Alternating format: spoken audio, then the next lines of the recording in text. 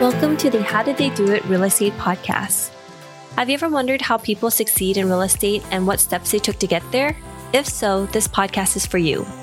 Your hosts, Sayla and Eileen Prack, interview top experts in the real estate community to share with you their real estate journey and how they achieved massive success. Our goal is to provide you with valuable real estate resources and to help you apply it to your own real estate goal. If you're anything like Sayla and me and believe that real estate investing is a great way to create passive income and build long-term wealth, check out our free apartment syndication due diligence checklist for passive investors at bonavestcapital.com/checklist. Sayla and I created this checklist for ourselves as we evaluated different multifamily syndication opportunities as a passive investor. So we would love to share it with you so you can use it as a resource as well. Download your free copy today at bonavestcapital.com/checklist. Welcome everyone to today's episode of the How Did They Do It Real Estate Podcast. I'm your host, Eileen Prack. And today our guest is Charlotte Dunford. She is the managing partner of Johns Creek Capital, an investment managing company that focuses on mobile home park investments with a total investor subscription amount of over $4.2 million. They currently have over 20 park investments, and she herself has also created over $500,000 in asset value in the past 12 months. Charlotte really comes from humble beginnings and is a first-generation American citizen and college graduate after leaving China with just her belongings at age 16. So I'm super excited to have this interview with you, Charlotte. How are you doing today? I'm doing well. How about yourself? Thank you so much. So Charlotte, if you'd like to get started with, sharing a little bit more about your background and how you got started in real estate, that would be great. Yeah, definitely. So my background, like you said earlier, I came to the United States when I was 16 years old for high school to really seek a better future and to fulfill my dream, really a goal of going to American college and to, live in the United States. And I thought going to high school in America was a good start. So that's how I really started. So I didn't have anybody here. I didn't know anybody. So that was, in a way, very challenging, at the same time exciting for me. And then I went out to college here in Georgia at Georgia Tech, one of the top engineering schools in the country, and graduated in 2017 with a Bachelor of Science in Business Administration. And after that, I've always been interested in entrepreneurship and business. So I graduated with a business degree as well. After working a year and a half as a data analyst, business analyst, I started my own company, my own real estate company. And after having some experience in real estate, I was doing deals on the side when I was working a corporate job. I used the very little salary I had and the very little savings I had to fund the deals that I had. And the rest was history, really. So I launched Johns Creek Capital along with my business partner. And now, like you said, we have $4.2 million asset under management. And our goal, next step, is to really expand and grow and deliver excellent results for our investors. Well, awesome. Thank you for sharing. So, when you first came to the United States, how was it different for you when you were starting up creating your entrepreneurial lifestyle? And was there any barriers that you felt starting from the beginning, not really having too much of a background, like growing up here? And, maybe not necessarily having those connections that some people may have that they've built up here in the United States already. Can you talk a little bit about that or share? Yeah, definitely. When I first came as a high school student, really, I was 16 years old and I had to study English from scratch. I didn't speak English. And I had to study for the SATs exam, just like all the other American students would.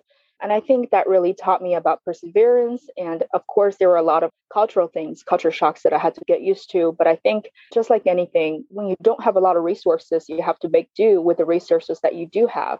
And I think when I first started out, everything is harder at the beginning. And when I first started out, I had no money, no resources, no connections, but I did have the knowledge and the perseverance and friends that I made upon living here to pull just a tiny little bit of resource together, just enough to get myself up just a tiny little bit one day at a time. And it's really a bootstrapping journey. And that's when we attracted the attentions of investors and how we started to grow pretty quickly. But at the beginning, I think, of course, it's challenging. And the barrier of entry is pretty high. But I think once you get past the beginning, the rest will follow and you'll keep at it. So prior to investing in your first deal and closing on that first one, I kind of wanted to ask you a little bit about of all the different asset classes that you can get into within real estate, what did you decide to focus on? It sounded like, was it first mobile home parks, or did you look at other different avenues as well? And what drew you to this particular investment type? Yeah, definitely. Good question. So when I first started, I started with a single family home. I bought a single family home in south of Atlanta. And then with that, I bought another duplex in North Georgia. So those are really the two assets that I had other than mobile home parks. And I started with that. That's because, I didn't really know about mobile home parks at the time. And it was really never talked about. And even today, mobile home parks, I would say, is still a very much ignored asset class. So at the time I got into duplex and single family home. And then when I quit my job, I was thinking, which maybe I'll just continue getting duplexes and apartment buildings. And I found the competition to be extremely fierce in the multifamily realm. And you're looking at cap rate about 4% to 5%. So it's extremely heated and competitive. There's really no way as a beginner to get into realms like that anymore. So I'm a big believer of I think a lot of people hear about the blue ocean strategy, where you do not want to compete in where everybody wants to squeeze in there. And you cannot have that many players in a market to share a healthy return. So for me, I wanted to focus on a niche area where not a lot of people really focus on. So that's how we came across mobile home parks. And I did a lot of research on it and got myself educated on the mobile home parks. And that's how I started. And that's why I chose this asset class. And can I ask, prior to getting into real estate full-time and starting up your entrepreneurial business, you were working a full-time job, like a traditional full-time W-2 job? Yes, correct. I was working as a business analyst for one of the corporations here in North Georgia. And so can you share a little bit about that transition and the decision you made to leave the corporate job life and to go into real estate full-time and build up your portfolio from there? Right. So the transition was very interesting, actually, because everybody was scared for me. My husband was scared for me. My husband's family was scared for me. My own parents were scared for me because, look, I worked for a year and a half and my husband was not out of school yet. He just graduated and I quit my job. So there was really nothing going on. That it's not like I have $1 million in savings I could use to sustain myself or to launch this venture. But I think I made a jump into the entrepreneurial world. One, because it's always something that I've always wanted to do. And two, I saw an opportunity in the market where I think it will be a good opportunity for me to capitalize on that. And three, I truly believe, I was confident in my ability to be an entrepreneur, which, a lot of times entails resilience and persistence. And if I didn't have the skill, I knew that team building, it's a team sport. So I will have team members that work with me on particular issues that I cannot solve. So with those things combined, I was fully confident. But like I said, my family, they're extremely scared for me. But I think that's the best decision I've ever made.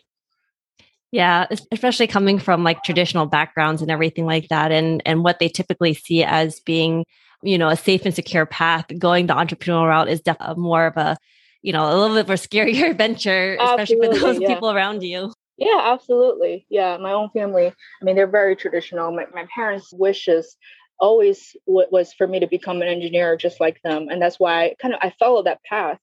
I went to engineering school and, graduated and got a job. And that's kind of what they wanted. And they were extremely happy for me. And they were said, well, you're set for life. But that's how they were. They work in the same position, same company for 40, 50 years. And then that's that. But when I told them I'm quitting their job, they could not believe it. They were saying, why are you throwing your life away? But I think, I just have a different perspective on that. So in regards to mobile home parks, you mentioned it's not as, may not be as competitive as some of the other area asset classes, but as you were doing your research and getting your education and building up that foundation on that aspect of it, for people who might not be as familiar with mobile home parks investing, what were some of the different aspects to you that you found really appealing about this asset class? Well, I guess the first thing is that it's not competitive. So that brings the price down. But nowadays, I think the cap rate is going lower because people are realizing how good of an asset class it is. So the market's quite hot. Another thing is mobile home park, the closest asset class I will compare it to is a parking lot. So really, all the mobile homes in the park are owned by their own owners. So the park owners, us, we don't actually want to own the homes. If we do own the home, we want to transition out of it and then give it to the tenants or sell it to the tenants or something like that, so that we don't have to take responsibilities of fixing the furnace, fixing the running toilet, fixing a water pipe or anything like that. So I think because of that, you're able to run dirt and you don't have a lot of expenses. That would be the model of the mobile home park. And, for me and my company is we were focusing on small niche within a niche, which is a smaller to medium level mobile home parks where we get it for a very good deal and then do some value add. Majority of it is raising rents and then sell it off. So I think that's really in a nutshell. That's why this is very attractive and that's why it attracted our attention. And how do you typically evaluate like the location that you decide to invest in for mobile home parks? Well, it's just like how you evaluate a lot of different real estate. For us, the parameter would be, it will have to look at the location has a lot of different factors, right? So it has the population growth, real estate appreciation, housing vacancy, and you can look at even the local laws regarding mobile home parks. Is it zoned correctly? Does the local government like this asset class? And sometimes they can make your life a lot harder if they don't like this asset class. So really a lot go into it, but you want to make sure that there are enough employers in the town and then the population is growing to make sure that your park is not going under, the town is not going under in the next 5 years. We love hosting this show. When we started this podcast, we were doing all the editing and post-production ourselves. Now, we are very excited to have this particular company as a partner of the show to do all the post-production for us, because it gives us the freedom to focus on the two things we care about: serving you, our listener, at a higher level, and growing our own multifamily business. If you are like Sayla and me, then you want to add value to others while scaling your business. A podcast is the best way to do both, and we invite you to contact Adam Adams. He can help you launch your podcast, market your show for more listeners, and take all the post-production off your plate so you can focus on your business instead of in it. Listeners of this show can get a free consultation with Adam. To schedule your free consultation, find the link in the show notes. So can you take us back to your first deal within the mobile parks investments on how did you find the deal? How were you able to finance it? And then what was kind of like the overall business plan when you took it over? Yeah, so the first ever mobile home park we closed in August of 2019. So that park was actually in South Georgia, where it's an extremely good location. It has a power plant next to it, so it has never had a problem getting tenants. And the prices just, I think the rents we've been raising so many times at this point because the market's demand is so high and we can get so many tenants in the park. So how I got it was I got it through some broker relationships I had through asking about the park. And I got sent the listing and started analyzing, underwriting the deal. And the numbers worked out. So as far as how I financed it, it was actually on seller financing. So we put down, I think it's 25%, and the seller would finance it. So at 4% interest rate. So that was actually a pretty good deal. The most important thing is that you want to make sure there's a spread between the interest rate of the loan and the cap rate when you purchase this. So overall, it's been a good deal. And the business plan wise, we were able to fill a lot, which really boosted the revenue, given that the area's market is so strong. So right now we're actually positioning it to exit, so to sell. And we actually were able to, we bought the park for $235,000 right now. This is about 2 years later now. We're under contract for $400,000. So it's not a bad turnaround. Oh, wow. And so then was that just all based off of renting or increasing the rents, or were there other value add types of opportunities that you guys had incorporated? Yeah, there is. So we added a new sign to the park where it looks much better than the old one. And we added some white fences to give it a good country feel. And we also have done a ton of maintenance work and pretty much renovated the well house and the septic tanks and just a lot of utility infrastructure that we upgraded. And on top of that, of course, is raising rent and turning some of the park-owned homes into tenant-owned homes. So they're all part of the value add plan for sure. Got it. So for you, I guess, Charlotte, what was the most difficult part, I guess, when you were first starting to build up this and setting up your system, setting up your overall business? What was the most challenging aspect of this? The most challenging part is that you don't know what you don't know. And that's the difficult thing. You can't really pinpoint at what you're doing wrong when you're completely in the dark. So I guess being an entrepreneur it's difficult. This applies to everybody who is an entrepreneur and trying to start or run a business, is that you don't know what you don't know. And you just have to put yourself out there, take actions, and figure it out yourself. And eventually you will figure it out. You just want to make sure that you're careful, you do your research, you get yourself educated, and take massive amounts of actions so that you're moving yourself forward. Then, since your first one, you've done 20 different mobile park investments? Yeah, right now we have 22 parks under management. We bought 22 parks. Got it. And so were most of these like all seller financing, or did you also bring investors into their deals as well? Yeah, so most of our deals, we have investors. Even if they're all seller financing, we still have a raise goal. We still have investors. So yeah, all of them have investors. We're essentially servicing our investors, returning the return on investment they expect, and then we're going to deliver. So yeah.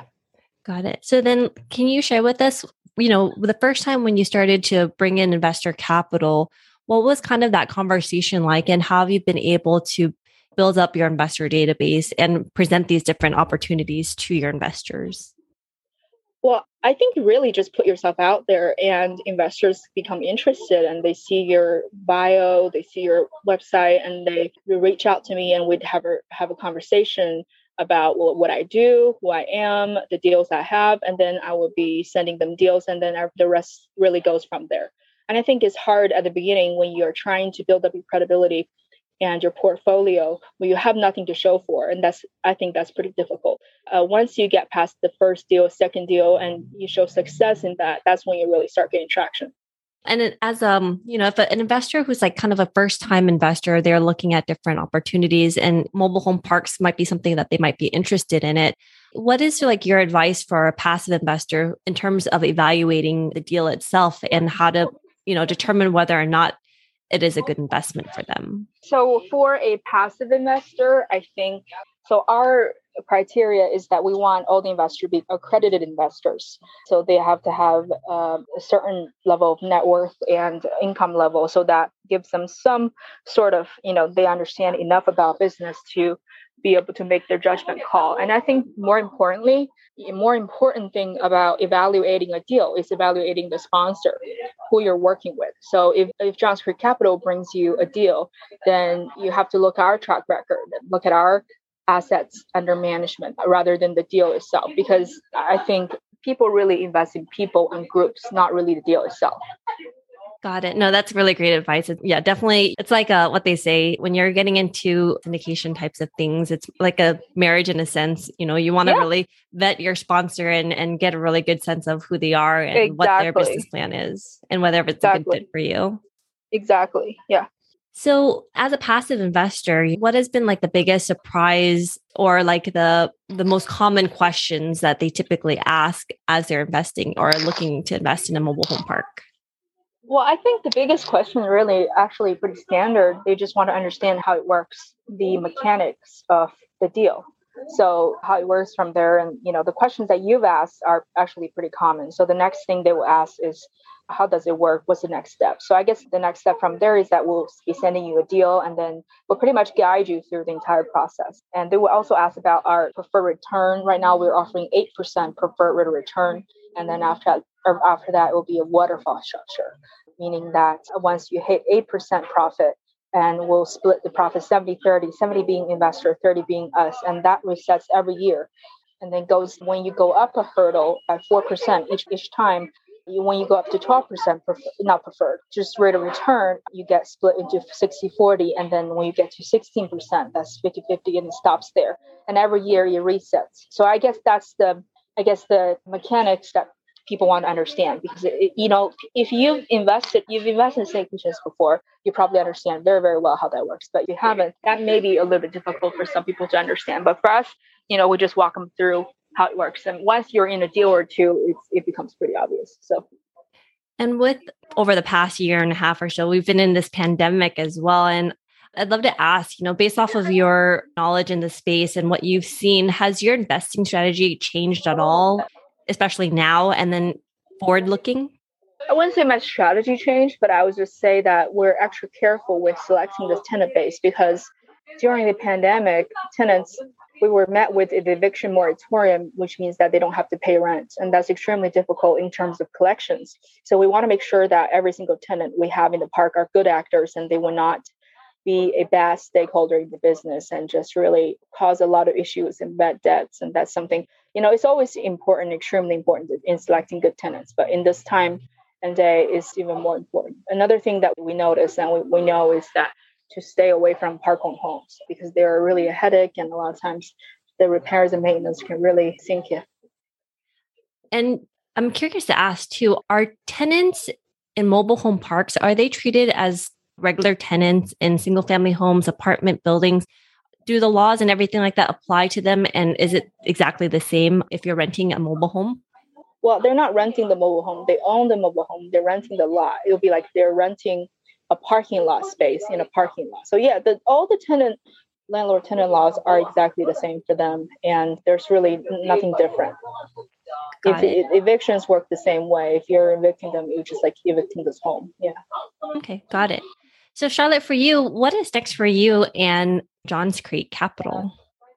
For us, I think 2021, we have some good deals coming up, and to wrap this year up. In 2022, we are really expanding pretty quickly. So we are, really onboarding a lot of people. And our goal in the next 5 years is to really grow exponentially and deliver the expected returns for our investors. And how has real estate investing impacted your life? I mean, this is what I do. So it is kind of my life. And I think it has really, I quit my job to do this. And like I said, it's the best decision I've ever made. So I think it's been a dream come true for sure. And I'd actually really like to ask this question for you, Charlotte, especially taking that leap of faith for you and going this entrepreneurial pathway. Was there any point for you where you might not have felt as confident in your business plan? And what kind of drove you to continue pushing forward and really believe in this model?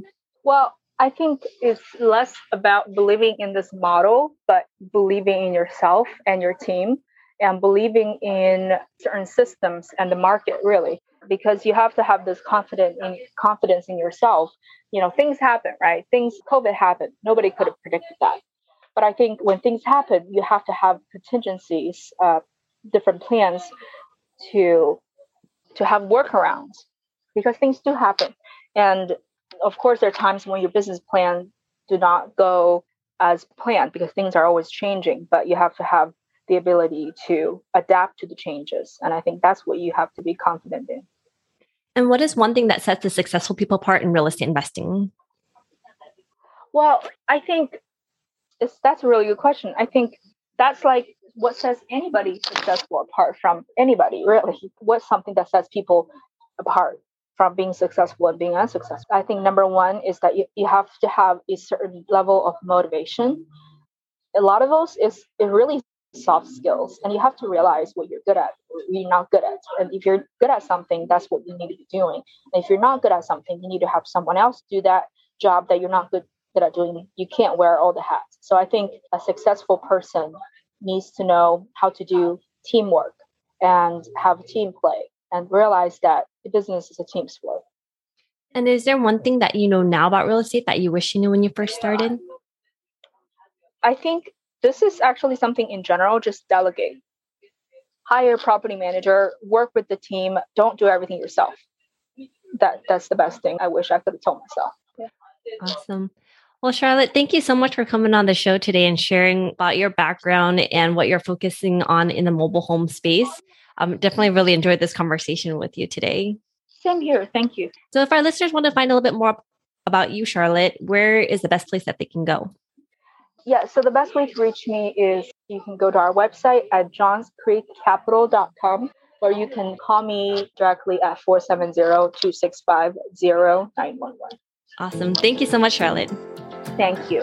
And thank you for listening to our podcast today, brought to you by Bonavest Capital. We would really appreciate it if you can go to iTunes right now and leave a rating and written review. Also, please don't forget to subscribe so you can always get the latest episodes. You can also connect with us on Facebook, How Did They Do It Real Estate. We'd love to hear your feedback and any topics that you're interested in for future episodes. Lastly, to learn more about us, you can go to bonavestcapital.com and fill out the Contact Us page so you can speak to us directly. Nothing on the show should be considered as specific personal advice. Please consult your legal, tax, and real estate professionals for individualized advice.